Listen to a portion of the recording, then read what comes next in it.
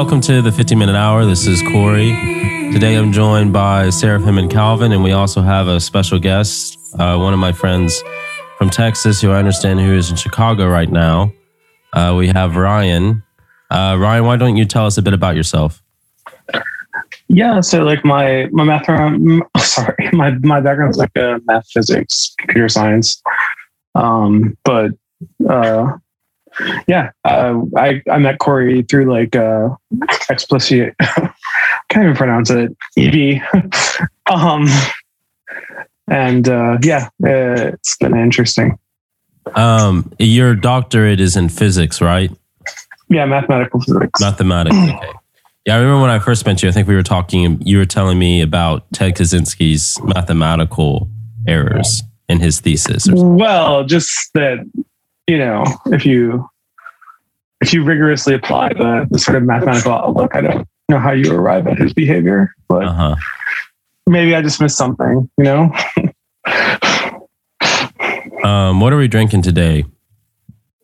I am drinking Liquid Death mountain water. Okay. Liquid Death. Yeah. Very timely. I'm drinking coffee that was meant to be mine, but Corey poured out all the coffee in the sink. I got mad and made me more. So now I'm drinking coffee. It's very good.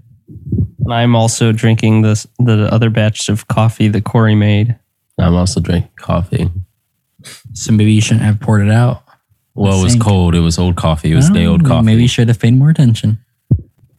All right. So, Ryan, I know one thing you're really on to is like artificial intelligence. Yeah. Could you spontaneously start talking about that on the spot for me? Well, as an AI, of course I can. No, but seriously, so I used to think impossible. Like I used to think it would never work. And then I had kind of a... Wait, can you specify what is it you think would not work? I didn't really think I guess I had like maybe like a really Kantian or like, I don't know. Mathematics it makes you believe in like certain, like something approximating like, I don't know, like magic intuition or something. And so I didn't think like stupidly applying these like sort of relatively inelegant sort of brute force methods would lead to something that started to seem human, but because of advances in like computer hardware, that has happened. So it's sort of weird because it's like the sort of the less refined ideas from engineering ended up dominating the field. And that's a very obscure statement. Let me see. It's like, it's not the way I would have gone about it, but it worked, unfortunately. And when you say it worked, what do you mean exactly? That it passes a Turing test or?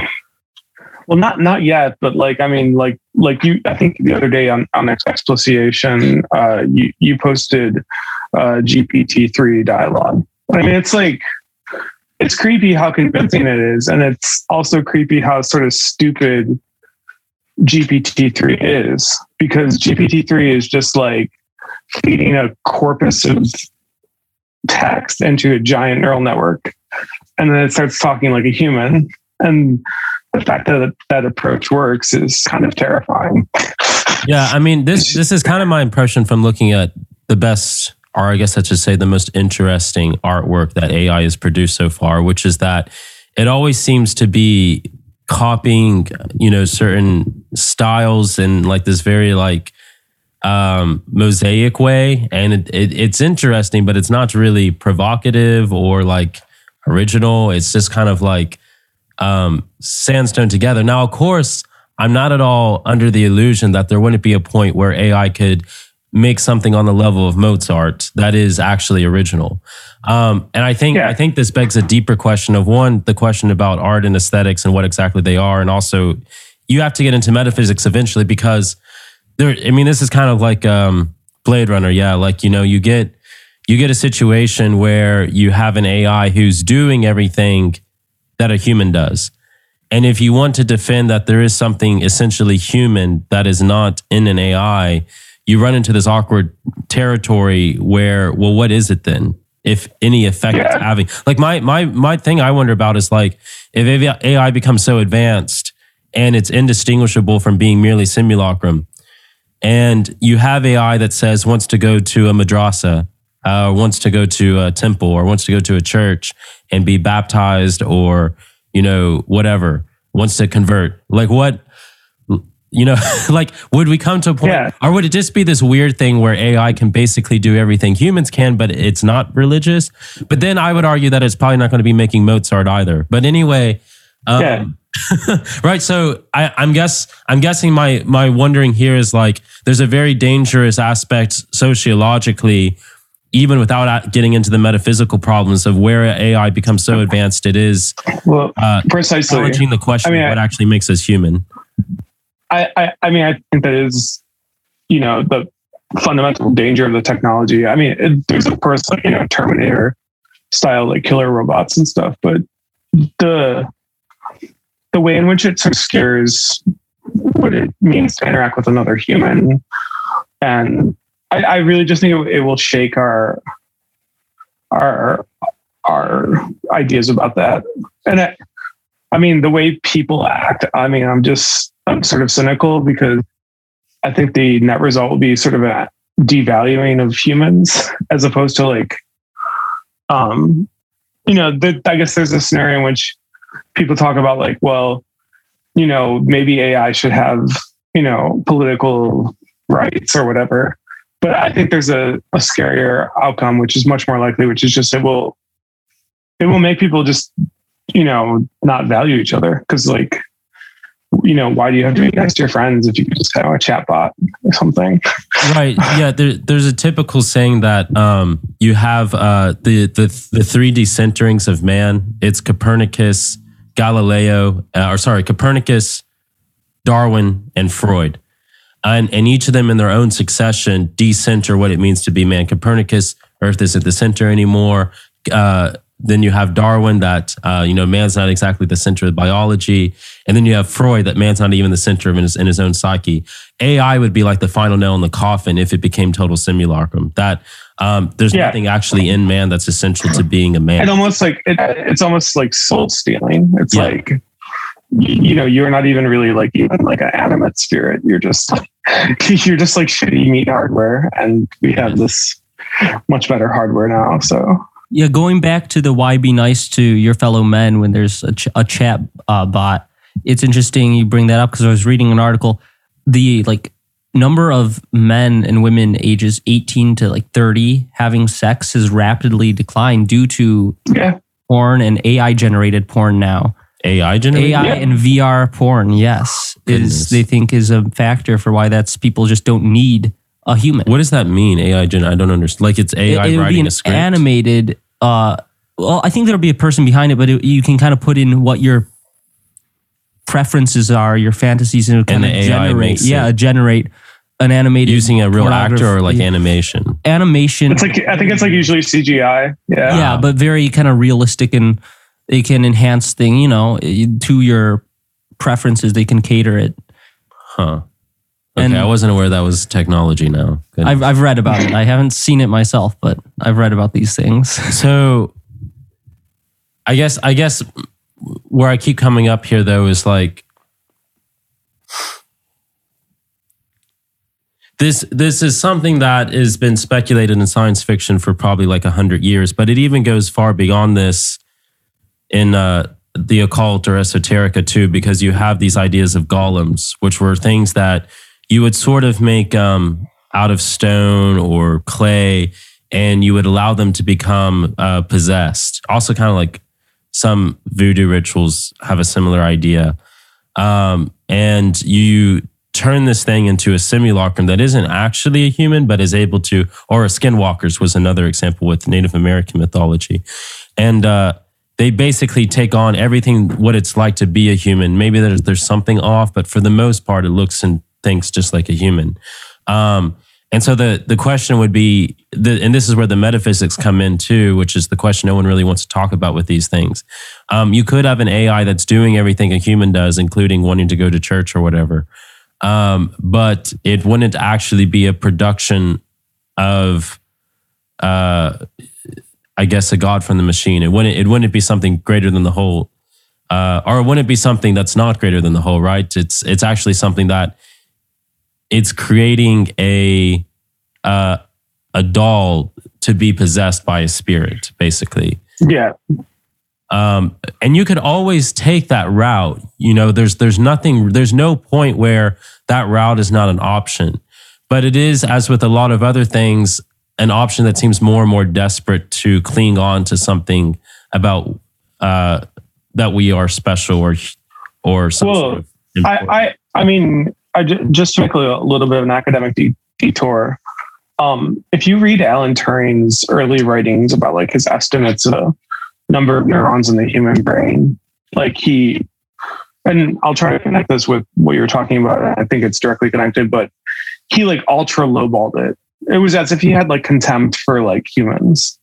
And actually, I think that kind of runs through like a lot of it's actually what scares me about like AI is something like that. I feel like computer scientists would only make, mathematicians probably wouldn't, like, because there's this sort of like, and you can go to Alan Turing's biography, but he had a lot of loss early on. He had this like his boyfriend or whatever when he was like 13 that died. And a lot of his sort of like motives seemed like really Pygmalion. Like he sort of wanted to recreate his lost friend.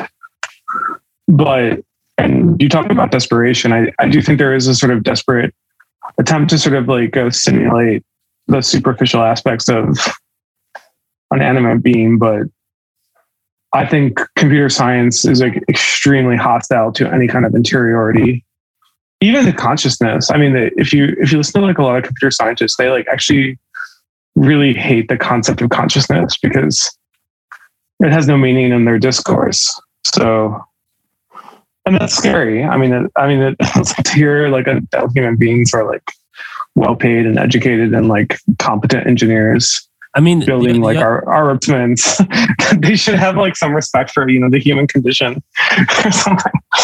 I mean, there's a Faustian element here, which is pretty typical to the West, which is like, well, we should do it anyway for the sake of the truth of discovering what is at bottom human.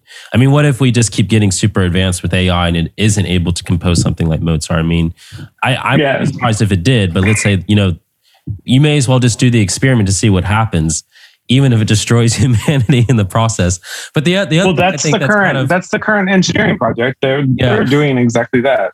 The other thing I think that's kind of funny in all this is that despite all the scientific desire and thirst, very typical to the West to produce this, there is this like other very Western aspect that seems to actually incidentally kind of limit it, which is this need for egalitarianism and this need for democratic ideas. And I'm wondering to what degree that will inevitably have to change as AI starts to take more political power, because I do not think AIs will be democratic at all. And but one aspect I've noticed with this is where researchers have released AI to the public for data gathering and then had to rescind because they were basically... It became racist. Yes. So what I've noticed with AI is that they don't have these historical, philosophical, I mean, as far as they exist now, egalitarian ideologies inbred into them the way we sort of do, just being born in the West.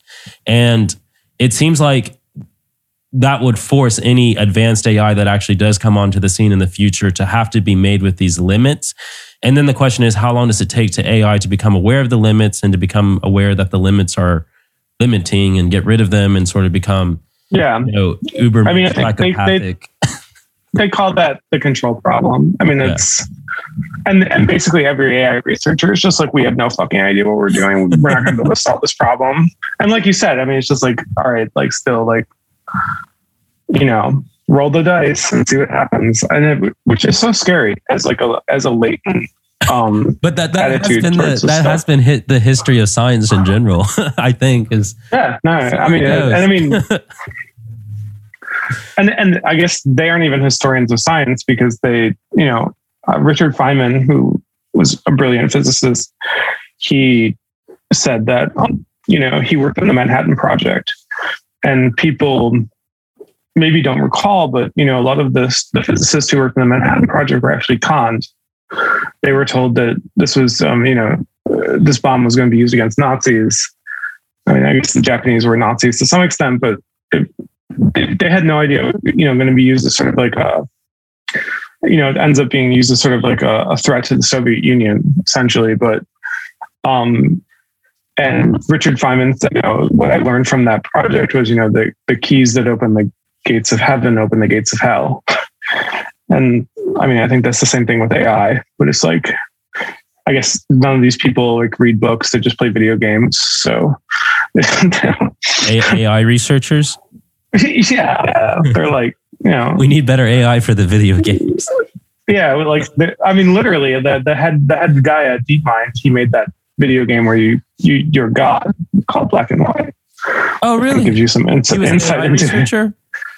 Well, he was a video game developer. He made that, No, Black and White's one of my favorite games. I love that game. I didn't know it was related to AI research. He's the CEO of DeepMind. Oh. Which is the scariest AI company in the world. I didn't know that. That's fascinating.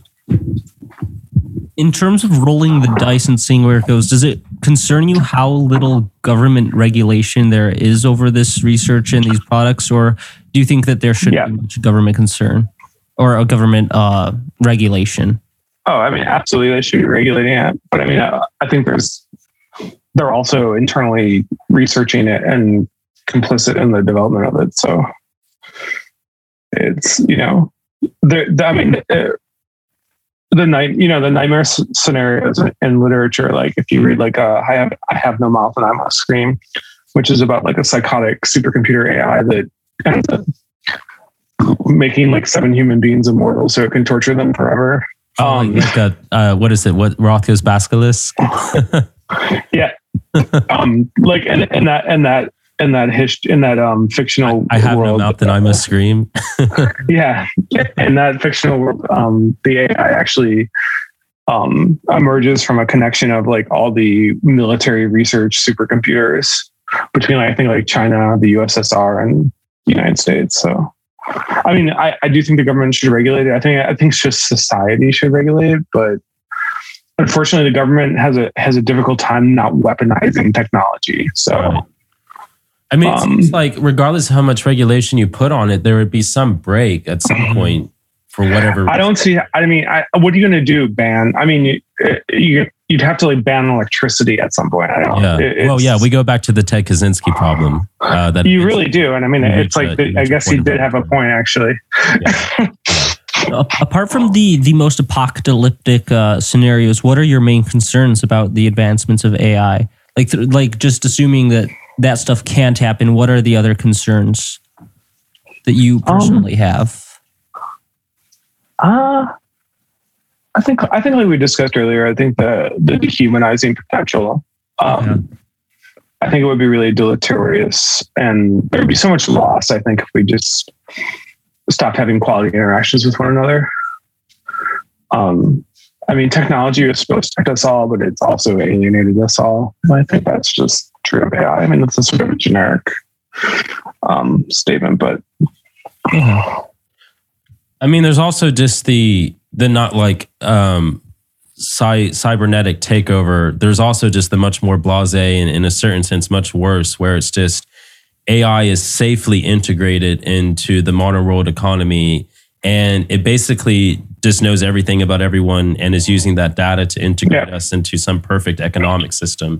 And the problem with that is that it's just so boring. Like it's not even a fun apocalypse sort of thing. And unfortunately, that seems like the most plausible outcome of all this.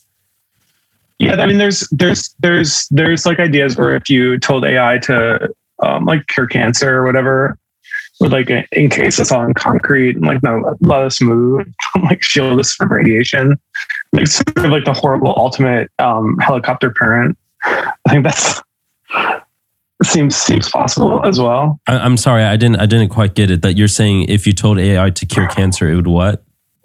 It could like shield us like from all radiation, like encase us in concrete. Yes, to do testing. And so, it's I don't really like Elon Musk, but he did have a good idea, which is like if you had to give AI a goal, it would be like maybe maximize human freedom or something. Because if you give it some kind of protective goal, it will become like scared of what AI would think about freedom. I bet they have a very Calvinist worldview. Right? Yeah, exactly. I would think so too. They're like a sort of like a really powerful autist running the world or something. To maximize freedom is to maximize slavery. Yeah. Oh goodness. All right. Well, let's switch the topic. Let's go into mathematics a bit, because I know you have some crossover interest in philosophy and mathematics. So the fundamental question that arises to me, I don't really dabble in philosophy and mathematics, but when I do, I guess what the question that comes to me is whether or not I'm trying to think values, maybe the most abstract term I could use, structure our world in a way that they transcend or in a way in which they're immanent to reality. And I think the classic philosopher that deals with this is Plato, and everyone's kind of going off him after that. But to the degree, I mean, for Plato, math is not the absolute fundamental structure of all of the cosmos, but it is the fundamental structure of the apparent cosmos. So he sort of puts math in a line between the forms or the ultimate reality or the logoi or the logos or whatever you want to call it, and the world that is immanent to us. I think after Kant, things kind of change and you get up to where you have a more like modern idea where math is something that seems incidental to reality, that is a part of language, and we just sort of form ideas about in order to talk about reality. I think we cut out for a second there. Oh, where did we cut out? I just didn't know if there was a question mark. I guess I guess there wasn't a question mark. I was just wondering what your take on all this is, on the role of how values or numbers relate to the fundamental essence of reality. I mean, I oscillate. I mean, physics seems to suggest that there's some sort of like mathematical structures which, I don't want to say universal, but they are odd, like wave functions, which explain the probability distribution, or like quantum mechanics.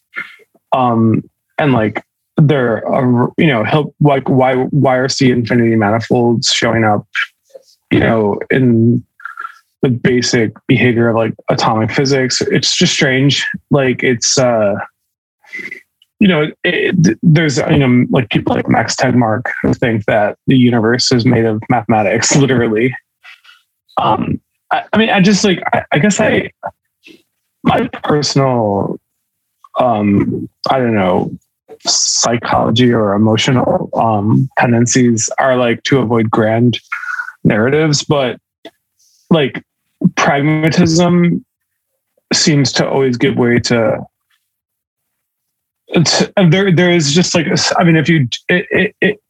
in the practice of mathematics, if you engage in mathematics long enough, you eventually do sort of come to this weird feeling. Like, I think, Kurt Gödel, who is a pretty storied Platonist, he suggested that there was like, in the same way that Kant suggests there's like a moral sense organ or something, there's like a mathematical intuition or a faculty, I guess. I think that's the Kantian term. There does seem to be like a sense in which humans are picking up on something that actually exists, as opposed to recollection, even. Yeah. Like, sorry, that's a sort of rambling answer. I would say I'm like mostly a pragmatist, but the Platonism is compelling. Yeah, I mean, Platonism can be pragmatic. I guess in layman's terms, you mentioned something about quantum distribution. Was there any other aspects of contemporary physics that points to this aspect of mathematical reality you had in mind? Yeah, there's like the E8 Lie group, which seems to show up in string theory a lot, which encompasses sort of the symmetries you see in modern particle physics. Mm-hmm. It's just a very particular structure, and it's like, why does it show up here? Sort of like prime numbers, like like the spiral. They're weird. I mean, like it doesn't seem purely empirical. It seems like it was there. It almost seems like there's a aesthetic tension. Yeah, something like that. Exactly. Well, I don't know. I guess that's all the questions I had. Were there other things you wanted to? I mean, you were the guy who originally told me to do the pod on Eve and Elin. What was going on there? You were looking for something specific. I thought it was an interesting example of where when people think of politics, they think of like the most practical thing, right? Right. But people underestimate the influence of ideas from theology and philosophy in the modern world. I think Slavoj Žižek, he says, we think of ourselves as like super not ideological. Yes. But we're like the most ideological people ever. Yes. The more that overt conscious dogmatism rescinds, the more ideology and dogmatism in the unconscious comes. It's a return of the repressed.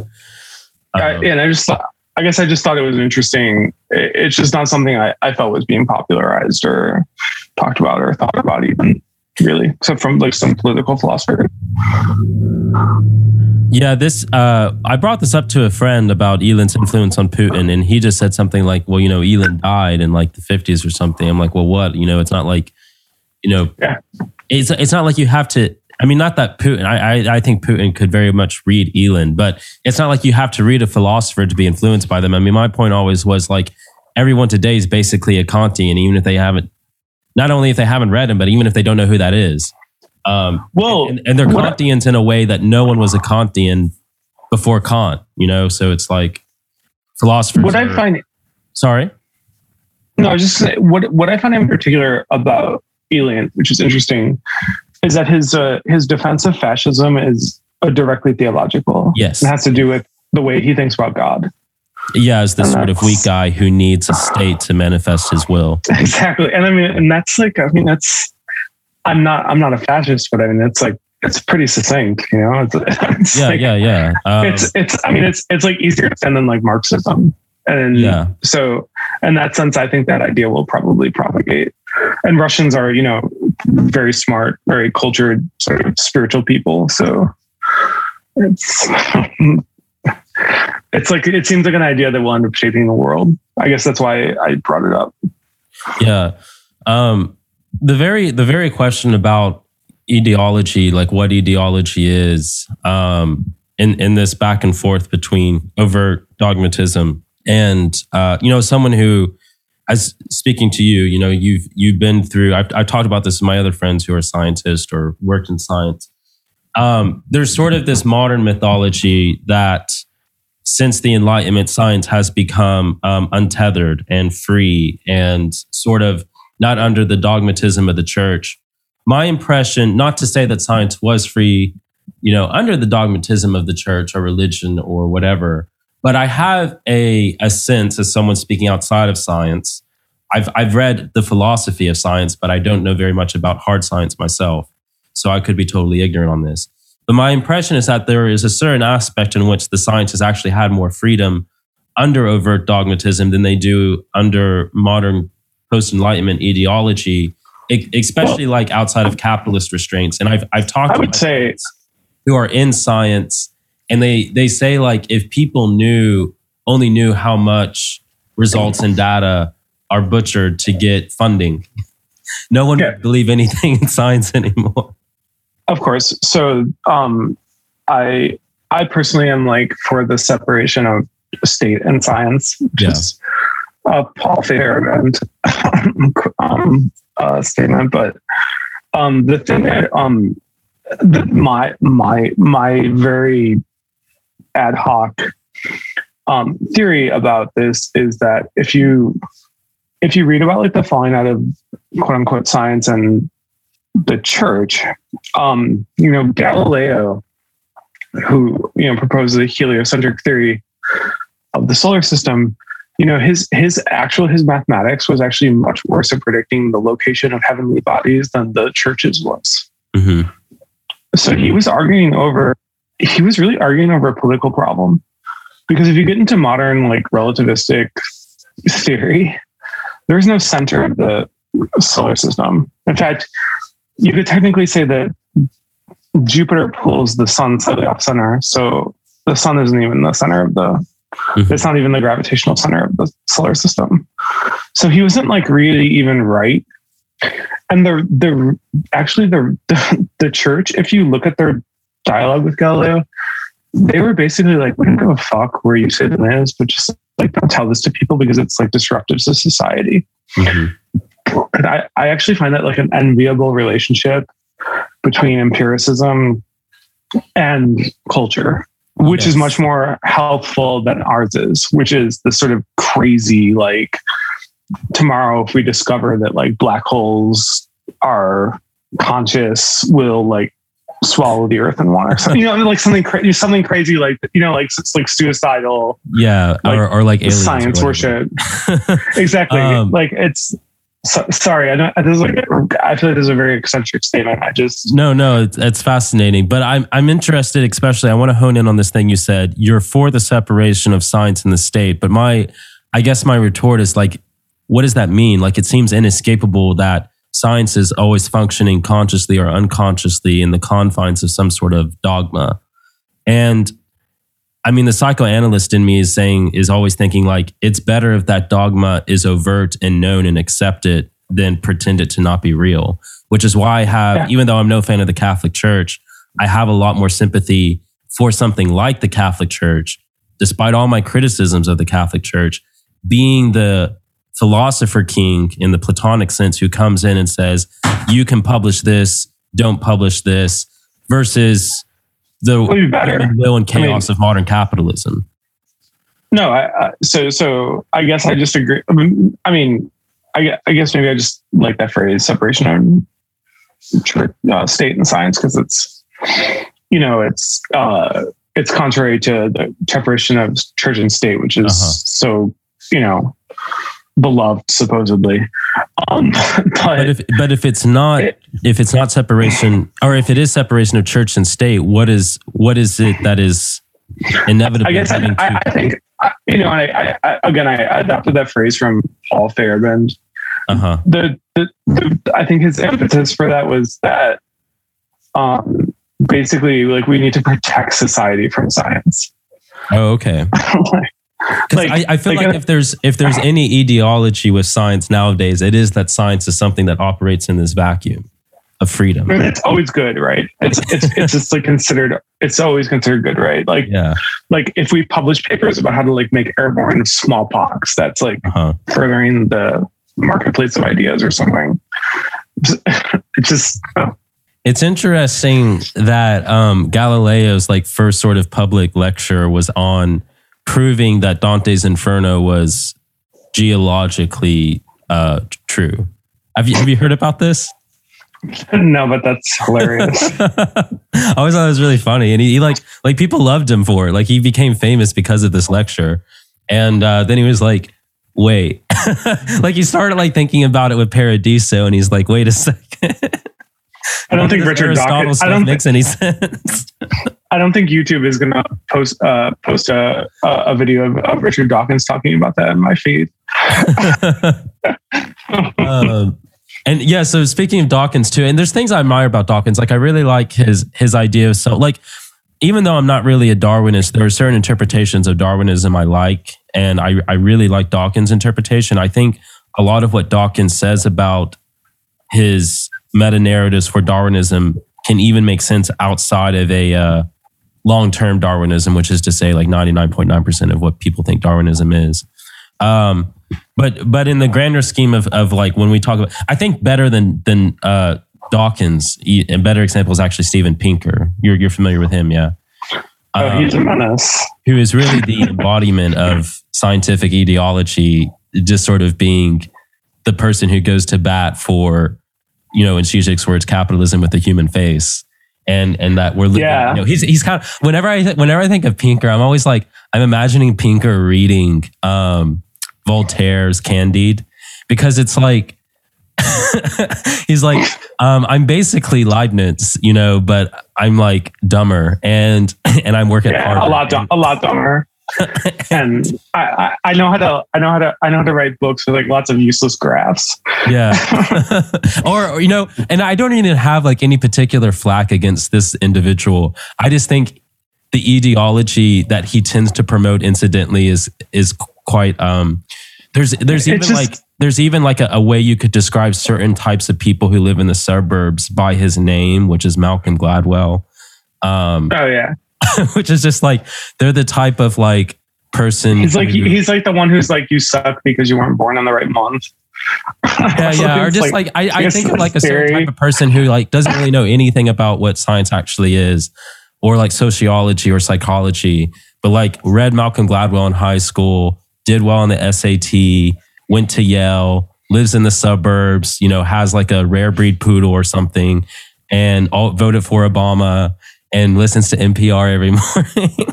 Yeah. And that is what religion basically is now. In the same way, like most people throughout most of history, in the West, were not like very pious Catholics. They were just like, okay, yeah, Jesus, whatever. It's kind of like the same thing with science in the sense that it just functions as a passive ideology, not really as an active ideology in these like, I fucking love science folks, And this goes back to automation a little bit. Goes back to what?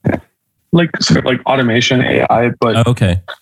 Because like we've computerized science so much, and like a lot of like mundane, like the people who aren't like brilliant or generating new ideas basically just like sit around and dick around with Excel spreadsheets all day.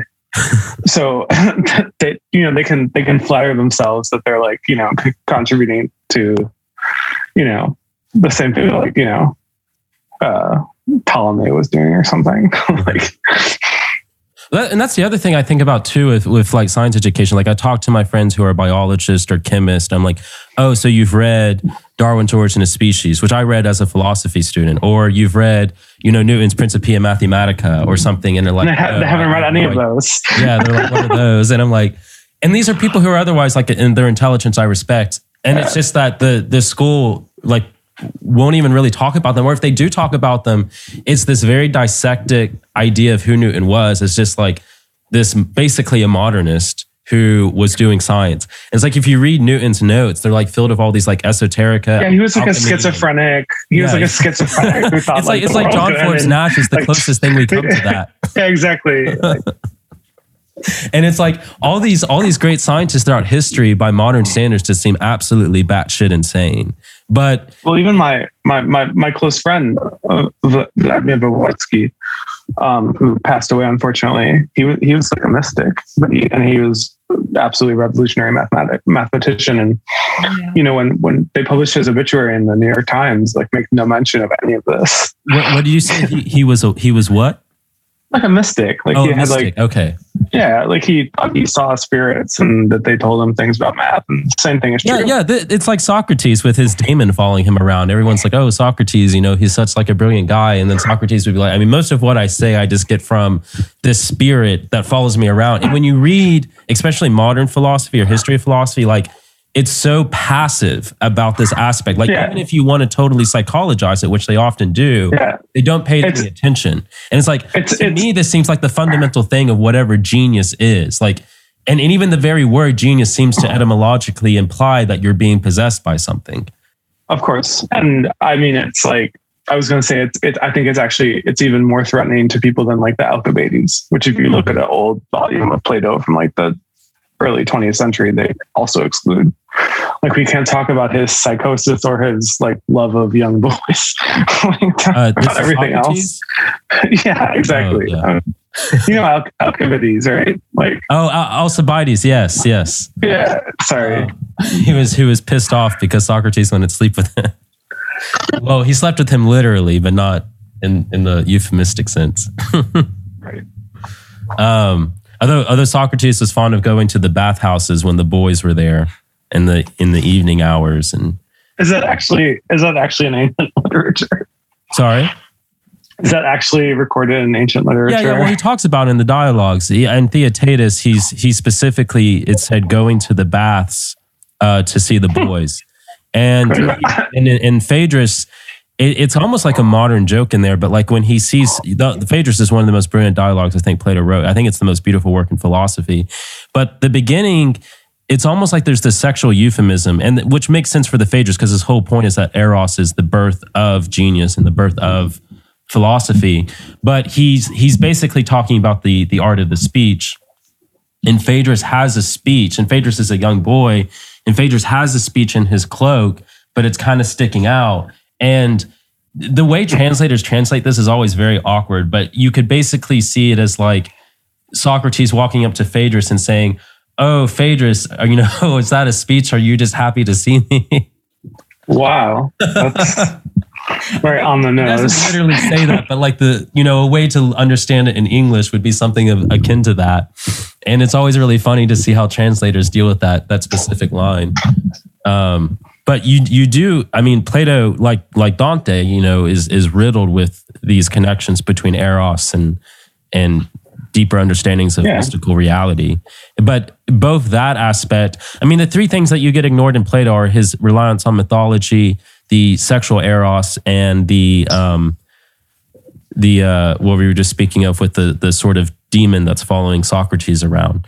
It's interesting because like as far as early philosophy goes, it's actually the Christians and to some degree the Muslims who really pay most attention to this. They had a much more vivid interest in this aspect of philosophy. Like, are philosophers possessed? Do they have spirits? And then it sort of disappears in the West at some point. There's a couple of decent biographies of Nietzsche now. One is in German, but there's an Australian who wrote, Gillian Young. He wrote a decent one, which is basically just it's weird, but it's decent. It's a very I don't know, has information. It was not talked about. Does he take a different view of? Oh, sorry. Go on. You're about to say something. No, I just meant about the demon possession thing. I mean, Nietzsche spoke about being stalked essentially by like a demon his entire life, and shining his letters as the Messiah or Jesus Christ. And yeah, I mean, I never swallowed the general reading of his late life as being some sort of congenital or physical, purely neurological condition. To me, it always did seem as a consequence of some sort of spiritual state or mystical state. Well, again, even if you want to reduce these things to purely psychological, even in that framework, most of these views on philosophy don't make any sense in the sense that they're looking at them as being more fundamentally neurological rather than psychological. Yeah, I mean the only person who has a hot take on that is there's the book by the painter's brother Kolowski, I think his name is. The painter's brother. What are you speaking? Nietzsche and the Vicious Circle. It's called. He thinks that Nietzsche's writings made him crazy. Oh, okay. I just like it because it's the syphilis thing was just a rumor that was spread by Wagner. Personally, I don't even think Nietzsche was crazy. I think he attained some sort of weird, like, spiritual archetype of like the fool. That's just me, but I have the sense that Nietzsche was actually very cognizant in his so-called deteriorated state. He just didn't let anyone on, otherwise. I mean, he could still play the piano, and his handwriting was intact. And so, there's first-person accounts that definitely not there's first-person accounts that he would go in and out of points of clarity, which, to be fair, in actual like dementia or whatever, you have as well. But I don't know if Nietzsche, when these first-person accounts you read about him, they seem oddly reminiscent of his actual philosophical thinking. And I'm wondering to what degree that those moments of clarity were actually happening either all the time or very often, and he just didn't feel there's any point of saying that in an asylum on lost years. And especially because his sister had taken over his estate at that point, and using him basically to propagandize Nazism. I was probably not thrilled about that either. Well, we have about 3 minutes left. Was there any closing statements you wanted to make, Ryan? Oh, no, it's a really pleasant conversation. Super refreshing. And you guys just should keep doing this. you were stopped on the street a few days ago by an evangelist, and I was it was recorded on video by him, and I was rather surprised by the level of intellectual honesty that this evangelist had. They're very atypical compared to most street evangelists I come across. Yeah, I should email him. He was interesting. I don't know was his this in life Chicago story. Or in Texas? This is in Chicago. What, have you been stalked by other street evangelists? No, just crazy people. But he was the only lucid one. Yeah, this guy was. I had a lot of respect for him, and yeah, I'll email him. Maybe he can go on the link podcast. that video to the podcast description. Oh, that'd be super cool. Yeah. Thanks a lot, Corey. Would he be okay with that if we did that? Do you know? I think he'd be totally fine with it. He'd probably be thrilled. Because I did like that video. You're having a conversation with him for the audience's sake. You're having a conversation with him about sort of agnosticism, and agnosticism in a broader sense is just epistemological state of being, and sort of your background in physics and how that informs your idea about theology. But it was an interesting. It's not your typical street evangelist narrative. What was it that Schopenhauer said when he was? I have become deaf, the destroyer of worlds. Indeed. I hope not. And sometimes we all have to become deaf to destroy the last bit of death that exists in us, become the atomic explosion that radiates our entire being into nothingness so that we may be filled with the luminosity of 1,000 suns. All right, until next time. See you, Ryan. See you guys. Cheers.